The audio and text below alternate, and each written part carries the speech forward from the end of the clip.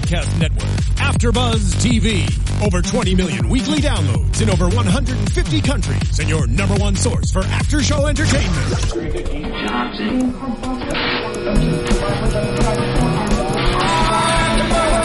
AfterBuzz TV, the destination for TV superfans, producing aftershows for over 300 of your favorite TV shows, interviewing celebrities and showrunners, and bringing you behind-the-scenes exclusives. All thanks to E! Entertainment's Maria Menounos, producer Kevin Undergaro, and internet leader Akamai.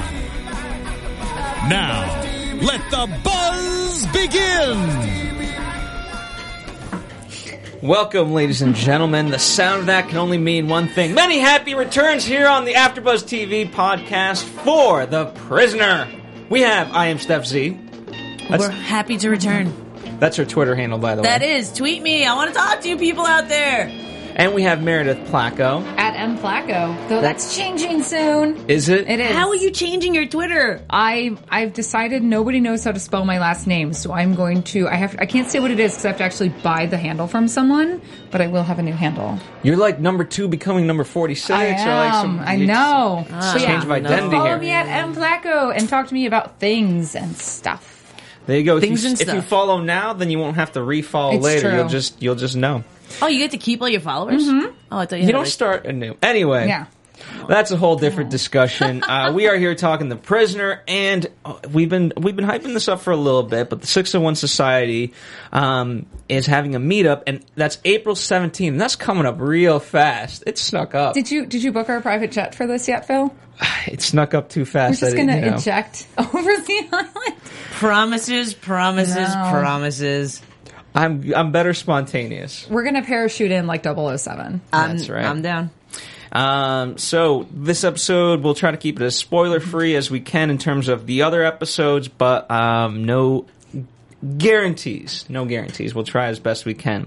So, of course, we're talking many happy returns, and everyone's hopefully favorite segment, a quick overview of the episode.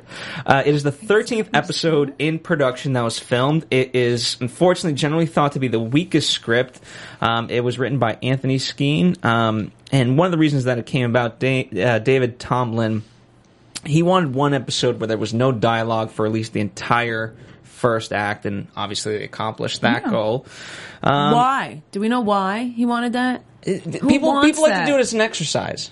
Oh, yeah. He wanted to be very ambitious. Have people talk. There you go. We're already getting hints of Steph Z's opinions right there. This was actually supposed to be the season finale, which would open up the village into the larger world. At least that's how George Mark Stein wanted it to be. And he went on record to say that he is actually proud of this episode, despite many people thinking it is the weakest episode. And McGowan had to step in because another director got sick, so he directed the episode. And this is the only episode where number 2's face is not revealed in the opening, and that's the overview. Oh, yeah. Yeah.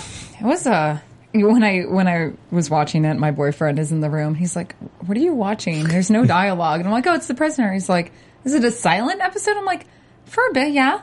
For a large bit. Yeah, he was really, he thought it was very ambitious for the time frame. That's a nice way of putting it. So, I mean, overall reactions to it, honestly, I know it's viewed as one of the weaker episodes. I loved it. I liked the lack of dialogue. I thought there was a lot going on and a lot that was being said without having to have dialogue. It would have been interesting if they had been able to continue that. I don't necessarily know if it played into the overall, aesthetic of the episode. I feel like so much of what the first 26 minutes could have been condensed down to 5, and we could have gotten some more time with number 6 in his various places. But the reveal of number 2 at the end was probably my favorite.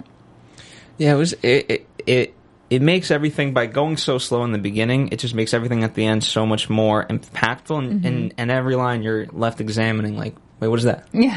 What is? Yeah. And for you, Steph?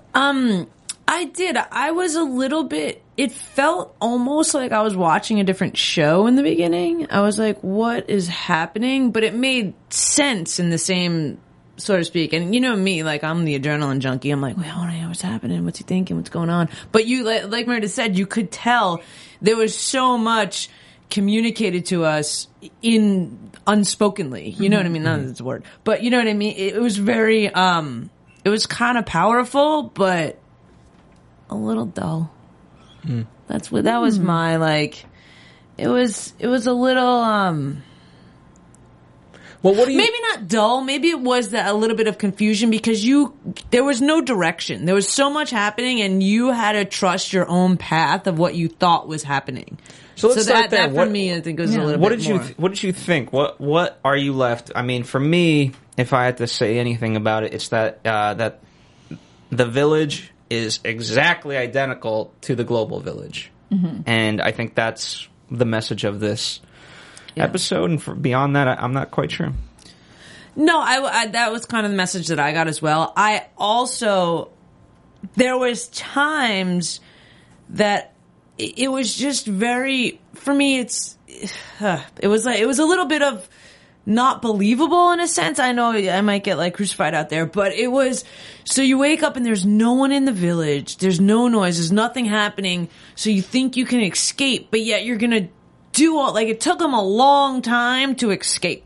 Yeah. So for me, it was like, what is happening? But you did get to see some of his spy skills. Well, let's start with there, right? So there's a couple pictures we have, and Jonathan, if you can pull up the one with the shower, right? Because right off the bat, in terms of the village being abandoned, as much as the prisoner hates the village, he's dependent on it because now he's like angry at the shower for not being on.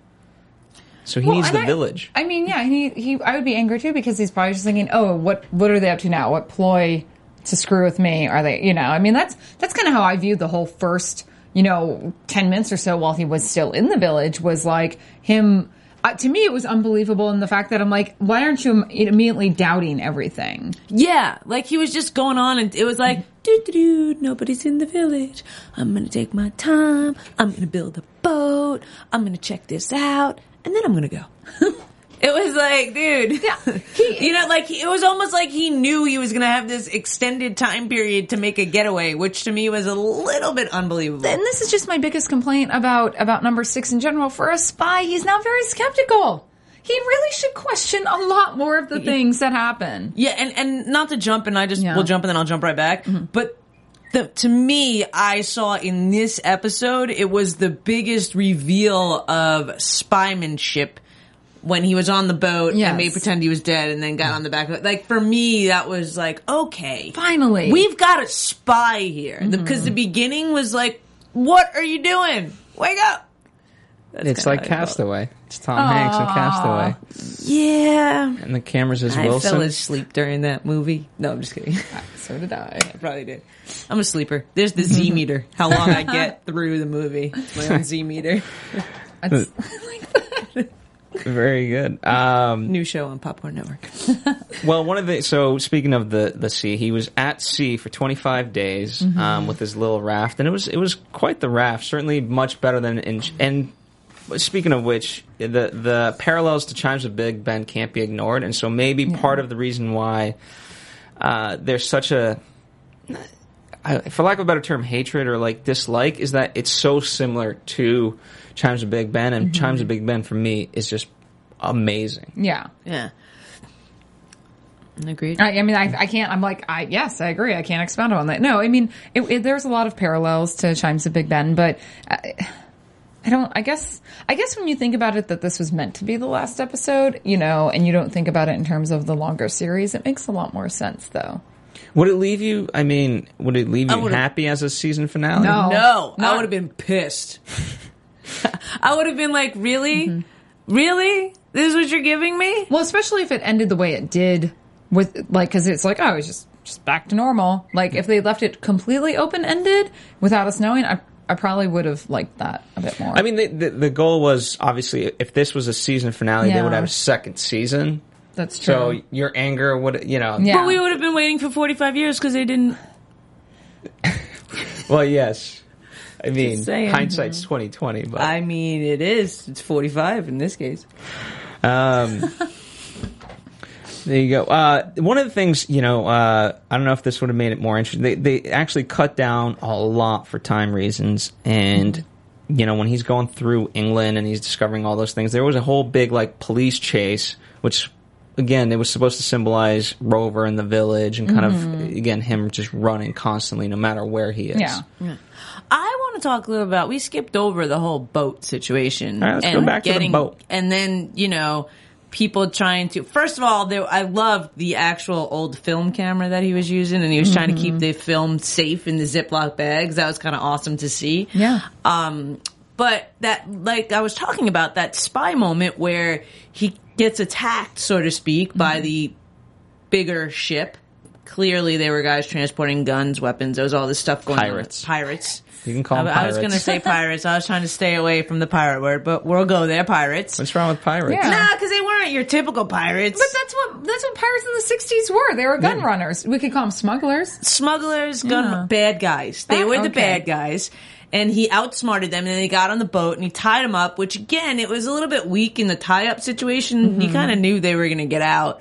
And then he got away. And I just thought that I do like those fight scenes. I do like the choreography in that. I like how he wins, but doesn't always win. It kind of comes back around. So I thought that was just, and being at sea that long, again, screwed with the time frame of the first time where he got on the boat, and they said it was only 3 miles away or whatever it was. So there's a lot going on in that for me.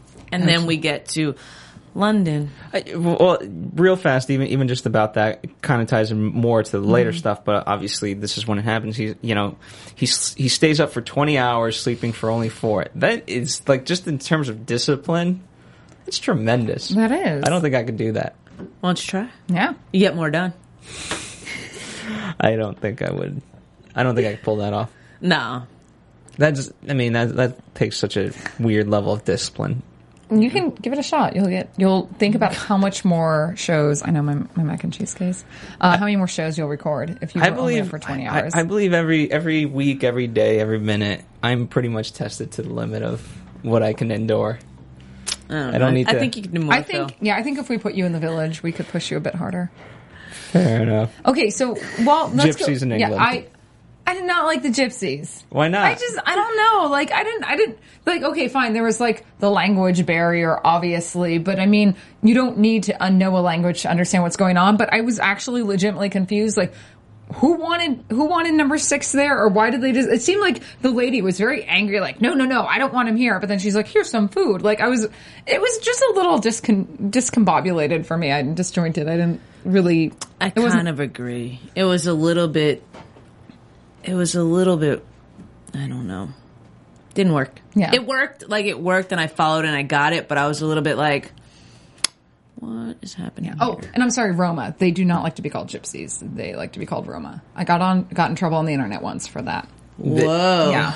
They're very angry. They're no, 100%. And I should have said something about that because I knew that fact. Yeah. But that's what they call them in the episode, right? It's true. In the 60s, they called them gypsies. So. The 60s were honestly don't steal my baby. They were such a racist people. It's a very different time. But I just didn't think it was I didn't quite get it. I'm sure it was, like you have here in the notes, it was meant to parallel the village, but at the same time, it was kind of a little unnecessary, in my opinion. Yeah, I kind of agree. Go back and director's cut it now. I would take that scene out. Fair enough. So I want to now, we get into London and we meet Mrs. Buttersworth. And so I want to spend time to kind of talk, because this is the more interesting part of the episode. Is really her, and obviously she's number 2, but we don't know that. Spoiler alert! Well, I imagine they've seen. But meeting her for the first time, what did you guys think? For me, it was when his name wasn't on the lease, he owned nothing. He literally lost all his identity.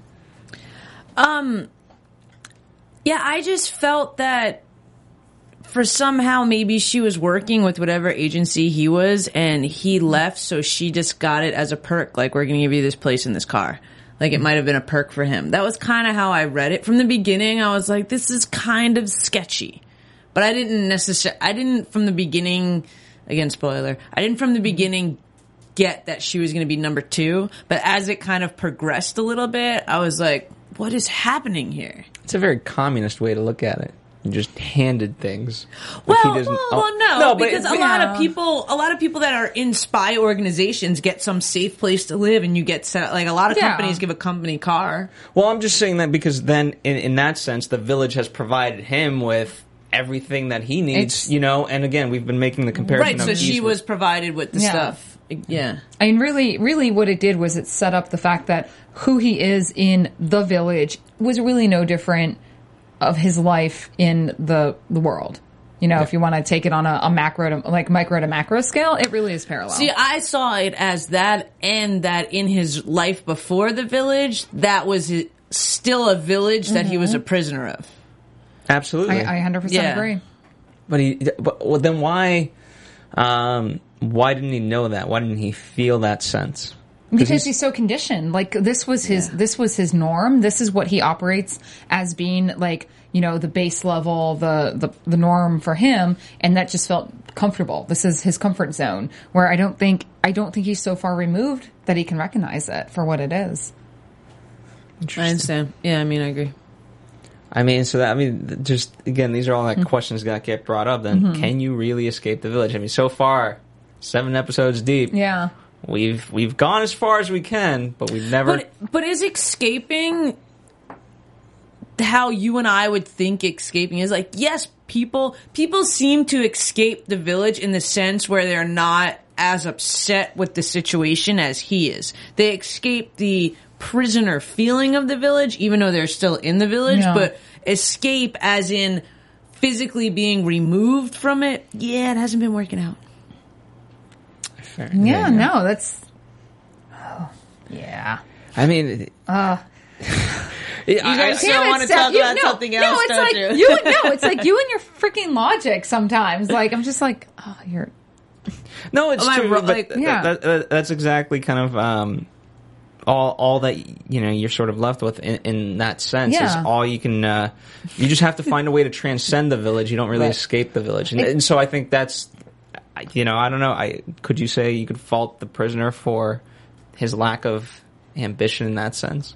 And that's really what it is. At the end of the day, it's man versus society. Yeah, man versus man in a way, man versus machine nature. It's really all of those tropes of a good story rolled into one. It's really when it comes down to it is man versus his own nature, and he's trying to escape what really is the inevitable of our day-to-day life. When you look at, especially at this point on episode 7, we look at this as a whole, is that this is really a great telling of you can't escape the day-to-day, and especially when you think about in context of the 60s, where you start seeing the ticky-tacky houses, everyone, in their little compartmental lives and everything. It's a really great commentary on life from them that still prevails. Here's a very today. sad view of it. This is a powerful quote, and unfortunately I don't have it verbatim because I wasn't planning on using it, but it, so I'll try to paraphrase as best I can. It's no coincidence that when most people commit suicide with a firearm, they shoot themselves in the head because they're just, the slave and the master just can't compete in one's head, and they just want to kill the master. That was a little dark. It was a little dark. I was more thinking as accept the things you can't change or whatever that things you can't. No, but what I'm saying is, but here's the point of that though is to say that just the point of that to say in everyday life, everyday things can have life and death meaning, right? Because everyone always thinks of it like, if I go bungee jumping, I could die. No, their routine and mundaneness can wear you down and can kill you. Yeah. Yeah. So. It's deep, Phil. Yeah. I would, in my mind, would take it in a little bit more simplistic way of the only thing you really have power over is the way you react and act in certain situations. Now I'm just worried for you, Phil. I know. I feel a little bit like you might have... Do we need to call somebody? No, we don't. Do we need to have an AfterBuzz intervention? No, okay. I'm good. I'm totally good. Okay. The master. Whew. Anyway, moving so on. yeah. So next, what That reappearance scene where he goes back into the garage. The garage. It's the reverse order of him leaving in the resignation of the opening. It was and again, I wrote down my numbers when she met and he saw the car again, and it was 461034TZ. I was like, well, 4 + 6 = 10, and 10, number 7, 3, and 4. Like, what's happening with these numbers? I'm going to give you a hint. There's only one number you need to care about, and it's at the house. Mm-hmm. Oh! Hint. Yes. Speaking of the house, real fast, this is the only time we've ever heard the prisoner use his name, give a name, right? Yeah. And Peter, it's on my Smith. other thing. Yeah, Peter Smith. Pseudonym, real name?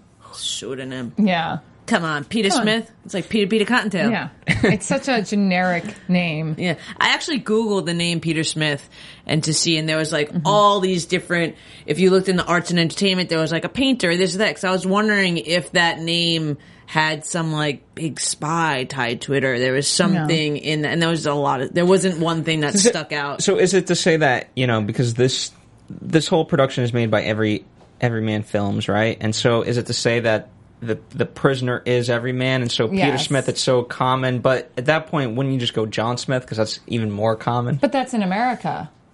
Yeah, Peter's more British. Yeah. Copy that. The one thing that's, and I think I'm wrong. Okay. But when they were driving through the village, London or the village? London. Oh, okay. Quote, London. I thought I saw the Arc de Triomphe, which is actually in Paris. Oh, I did not catch that. When you see that arch, are you? That's not in London. I need to go back and look. And see, unless it was like something over. Huh? There's the same one in London? I think there's one big arch in London. There's one big arch in London, our engineer's saying. Oh. It looked and I don't know if they just took stock footage, but it looked... I'm like, arch in London. Yeah, I don't know about an arch. I mean, maybe there is one. My father lived there for like 16 years, so I've spent some time there, and I've never been to like see the arch there. To be fair, I lived in LA 6 years, and I haven't been to Griffith Observatory, so your argument is mute. But it's there. No, it's not. Like, it's there. You know that you know what it is. Yeah. Okay. So my argument is our engineer is on this. All right, fair enough. While we pull up that information, let's talk about there's a lot of similarities, and by the way, just more and more from everything else. The library that we all talk in is used from The General, which was the episode we ironically just did. Yeah. So. And then, okay, so speaking of, this was the interesting part. The character Thorpe is played by the same actor who was number 2 in, forgive me if this is a spoiler, but Hammer into Anvil. Oh, for a future episode. Oh, yeah, I wouldn't have known that because I didn't see that one yet. Okay. So, and again, depending on the order, Hammer can come earlier or can come later. But see, if it had come earlier, then there would have been a lot more suspicion on number 6's part. Yeah, but then, here's the tough part with that. From what I remember, and this is a bit of a spoiler, so maybe tune out for a minute, skip ahead. I'm going to plug my ears. Okay. In Hammer into I don't remember him making a big deal of like, oh, you're number 2? Yeah. Or having any sort of anger based off of the events of today's episode. He probably just learns to accept it. Fair enough. Yeah. End of spoiler. Yeah. And then, and then we do. Oh, so and then Did there was you find it over there? A cutscene. No? Yeah, I don't think you found that Arch of London. It has a weird name. It has a weird name. The Arc de Triomphe in Paris. No, I'm just kidding. I'm totally probably wrong, but it stuck out to me, and I was like, wait a minute, we're in London. Like, it just... That would be interesting. It was just, to me, it stuck out that I was like, wait a minute, we're in London, but why? I thought that was in Paris. And then I wrote it down, all of a sudden in London, Paris, Arc de Triomphe. And then I looked up the picture of the Arc de Triomphe to make sure, and to me, it looked like the same thing. All right, to be fair, here's what... That's what I'm thinking of. which is that's the in Paris, they triumphed in Paris. My argument is not mute. Take it back. Fair enough. All right. Here's what I want to say. I'll wait for the camera to get on me. There we go.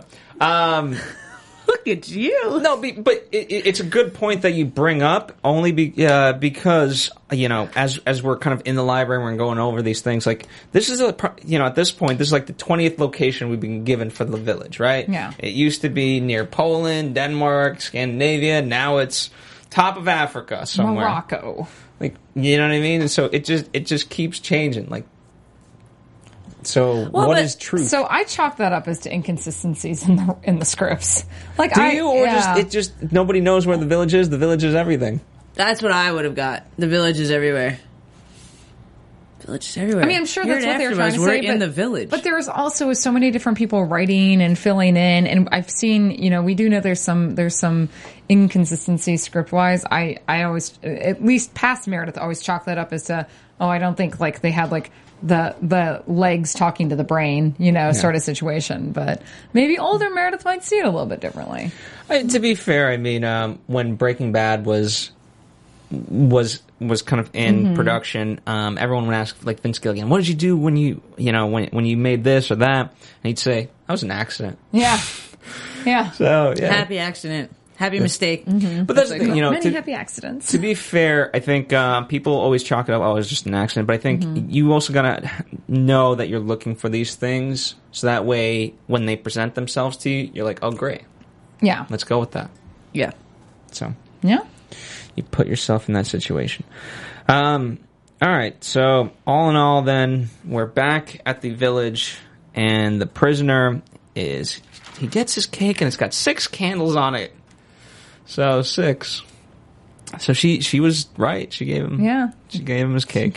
He did. He got his birthday cake. Hid them. God, that was such a good little,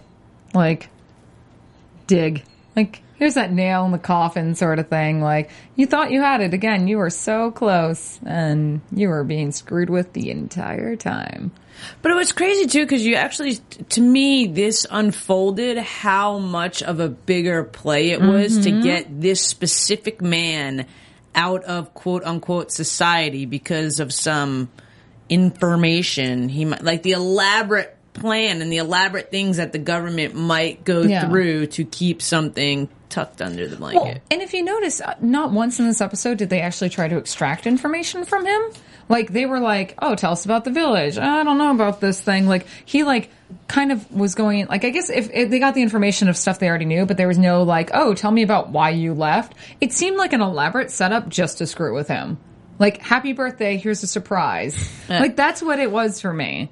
That's a good way of looking at it. For me, it was similar to that, but it was, we're going to utilize and use you to think. I mean, it was pretty elaborate going and taking him in a plane to go find it and figuring out the knots and how long he was at sea to figure out the miles and the direction. Like, they went completely through a lot of different scenarios to figure out where this village might be for him, even though clearly they knew where it was and knew that they were going to eject poor number 6 out of the plane.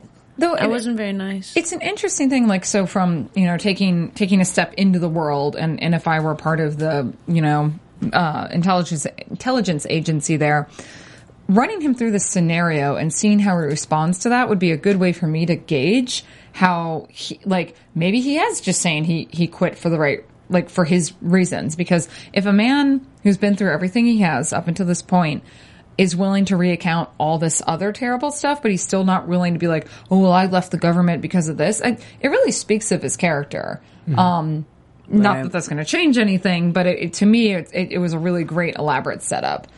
Yeah, I mean, you certainly learn more about people through their actions than their words. Which I think is very interesting for the fact that they were their words. What does that mean, Steph? Nothing. That's a dig right there. Oh, no, I was just making fun of you. All right. With your little gun talk earlier. Oh, my God. That's not... Don't misinterpret that. That's not what I meant. I'm kidding. Don't misinterpret that. I am a perfectly fine human being. I just think given recent world events, we're a little on edge about things, No, I understand. But here's part of it is to because the prisoner opens up to more discussion. So, if I may, real fast, I think part of it is we're so scared to have these conversations and to have actual meaningful conversations that, that's why people feel like they don't have an outlet. And so, you know what? I don't mind talking about those things, and I've always been very open with people in that way, and that's why people, when they're having issues, they can come to me, and we try to deal with them, and I may not be the right person for it, but sometimes just even listening helps. Yeah. Right. So there you go. No, that's true.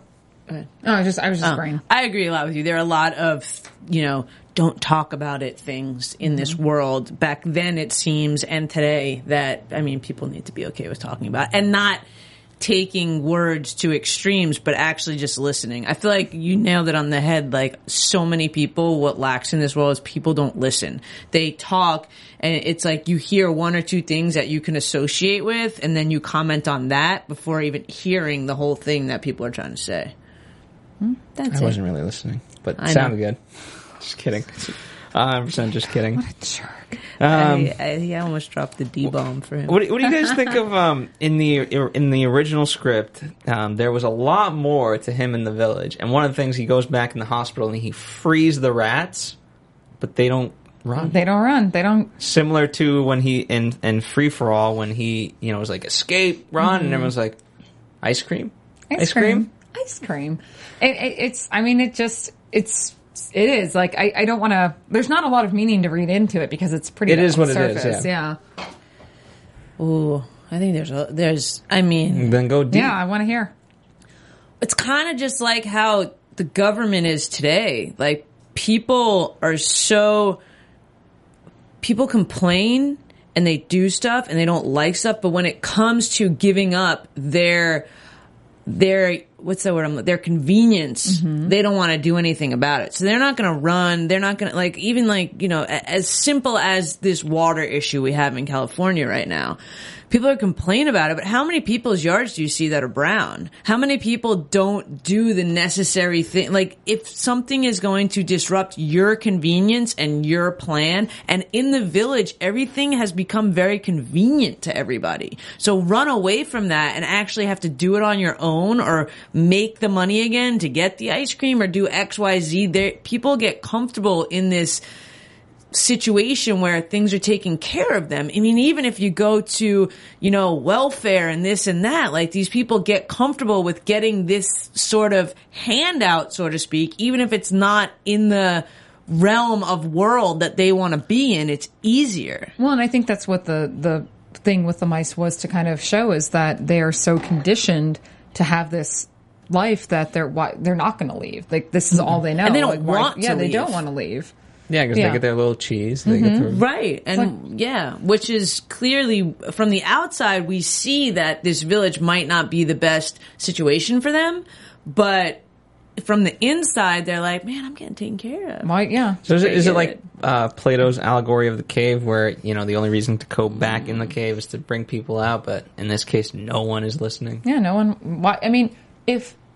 If you live in a society in which everything is provided for you on a truly equal level, so unlike communism, why leave? Like, it's the perfect utopia. You don't have to work. They have jobs, but they work, I think, mainly because they're bored. But They don't have to work for food. They don't have to work for shelter. That's all provided for them. They have time to play, time to relax, time to nap. But the only thing about that, as you're saying, it's all provided. That what gets lost in that meaning is, like, okay, who is providing it, right? Yeah. And so ultimately, like, you have to I'm fine with, like, a perfect utopia, understanding that everyone pulls their weight equally. It's not just like, okay, this magical elf in the middle of the night is going to stitch your clothes. But that would never happen. Yeah, this is different, though. This is a government not necessarily providing for people, but creating a... it's a camp. It's kind of like the military. Yeah. You know what's a fun story you guys should read, and this includes you guys at home, The Ones Who Walk Away from Omelas. It's a fun little, it's like 3 pages long, really short story. Ursula Du Guin, I think, is the author, but yeah, The Ones Who Walk Away from Omelas. It's really fun but depressing story. Oh, sweet. I love those. As you can see, there's Clearly. a pattern. Yeah. They give you a hug. So, well, there you go. I honestly don't know what else to really talk about this episode. I mean, one of the things that we could do, right, we haven't really gotten a chance to fully do, is talk about some things we've missed from past episodes and whatever else. So if we want to take kind of a minute to do that, some fun trivia stuff. There's the original 7 episodes that were always supposed to be written for the prisoner. And then there were 10 that were added. I forget if we fully talked about like the contract negotiations and how many episodes. I believe in episode 1 we really dove into that. But the last 10 were outlined in 2 days. Over a weekend, right? Wow. Yeah. That's insane. It's kind of awesome. Yeah. Sometimes really good things come from that. And if you're not pressured, but I guess pressured into doing it all in 2 days, you can see a lot easier how things can cross over and tie back into each other, and you can keep you can create this atmosphere where we're questioning so many things like, was that coincidence or was that planned? Well, and something I'm excited to kind of rewatch, years and years later now is how much acting, like the acting is going to differ, because I have this weird vague memory of a lot more being almost improvised where they weren't working directly off script, where I remember like the others being a bit more loose episodes. So I'm really curious to like go back and rewatch this with like that in mind. For the most part, I mean, they stick overall to the script, only because it's so specific to how it needs to be worded. I mean, they'll change like general, colonel. Sometimes there's various things that they've changed, and I've tried to keep you guys as much in the loop on the script changes. But I'm not reading. I'm reading scripts like coinciding with the episode. I'm trying not to skip ahead, because otherwise, like we're talking about this off air, that if I read or watch something before, I'll start talking about that. So I have to do it week by week. Otherwise, we'll be way down the line. Absolutely, and.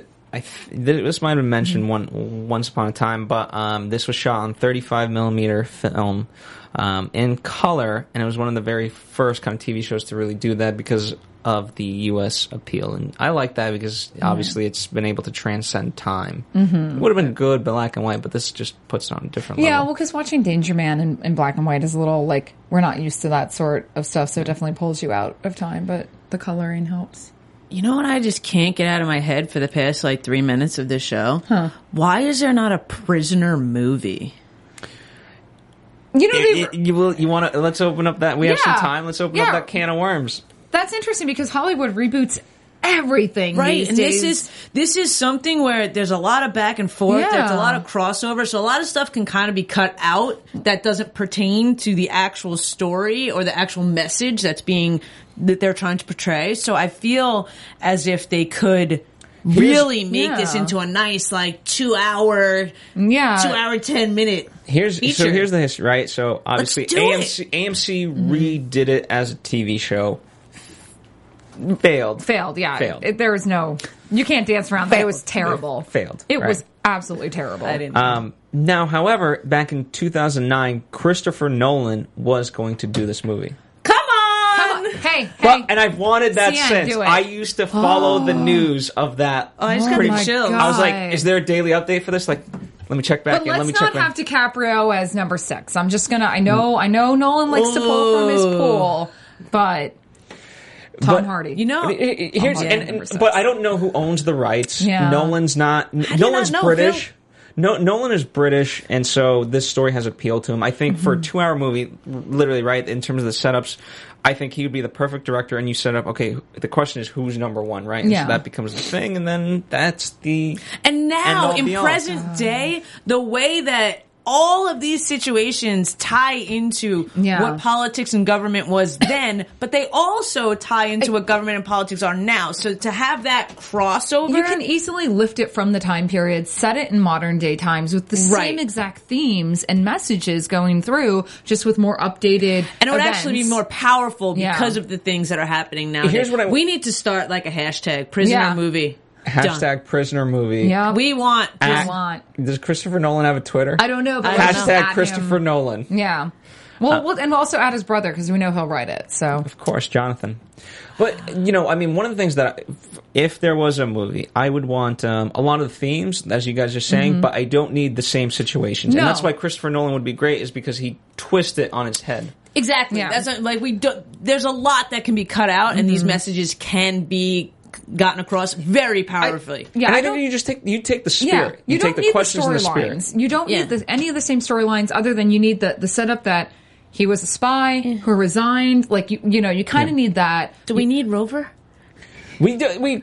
I mean, he's just so symbolic, but we probably don't. Yeah. But you could update. I mean, imagine how, like, you can have drones, Yeah, or you could have something that comes and gets you, or something that malfunctions if you get out of a certain perimeter. Oh, this could be a sick movie. God, could you imagine how they would handle a lot of, like, the brain words? How do words work today? A lot of, like, the experiments that they put on him, like, when you look at the one Christopher Nolan, like, In the Mind movie, Inception. Inception. Imagine using, like, shots like that with, going on the super trippy stuff.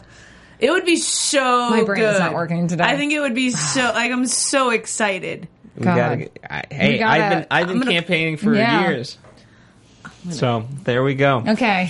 And I want to hear from you guys who watch the show. Tweet at us at AfterBuzz TV and let us know who you would want fan casted. Yeah, you can use the hashtag ABTV prisoner, and we will try and get this happening. We got 10 more episodes to make this happen. And by the way, if anyone is an insider and that knows who owns the script rights, who owns the rights in general, and whatever, like, we can try to make something happen. I can't say that, hey, we're going to get Christopher Nolan to do a movie, but you know what? I can try to push things in the right direction.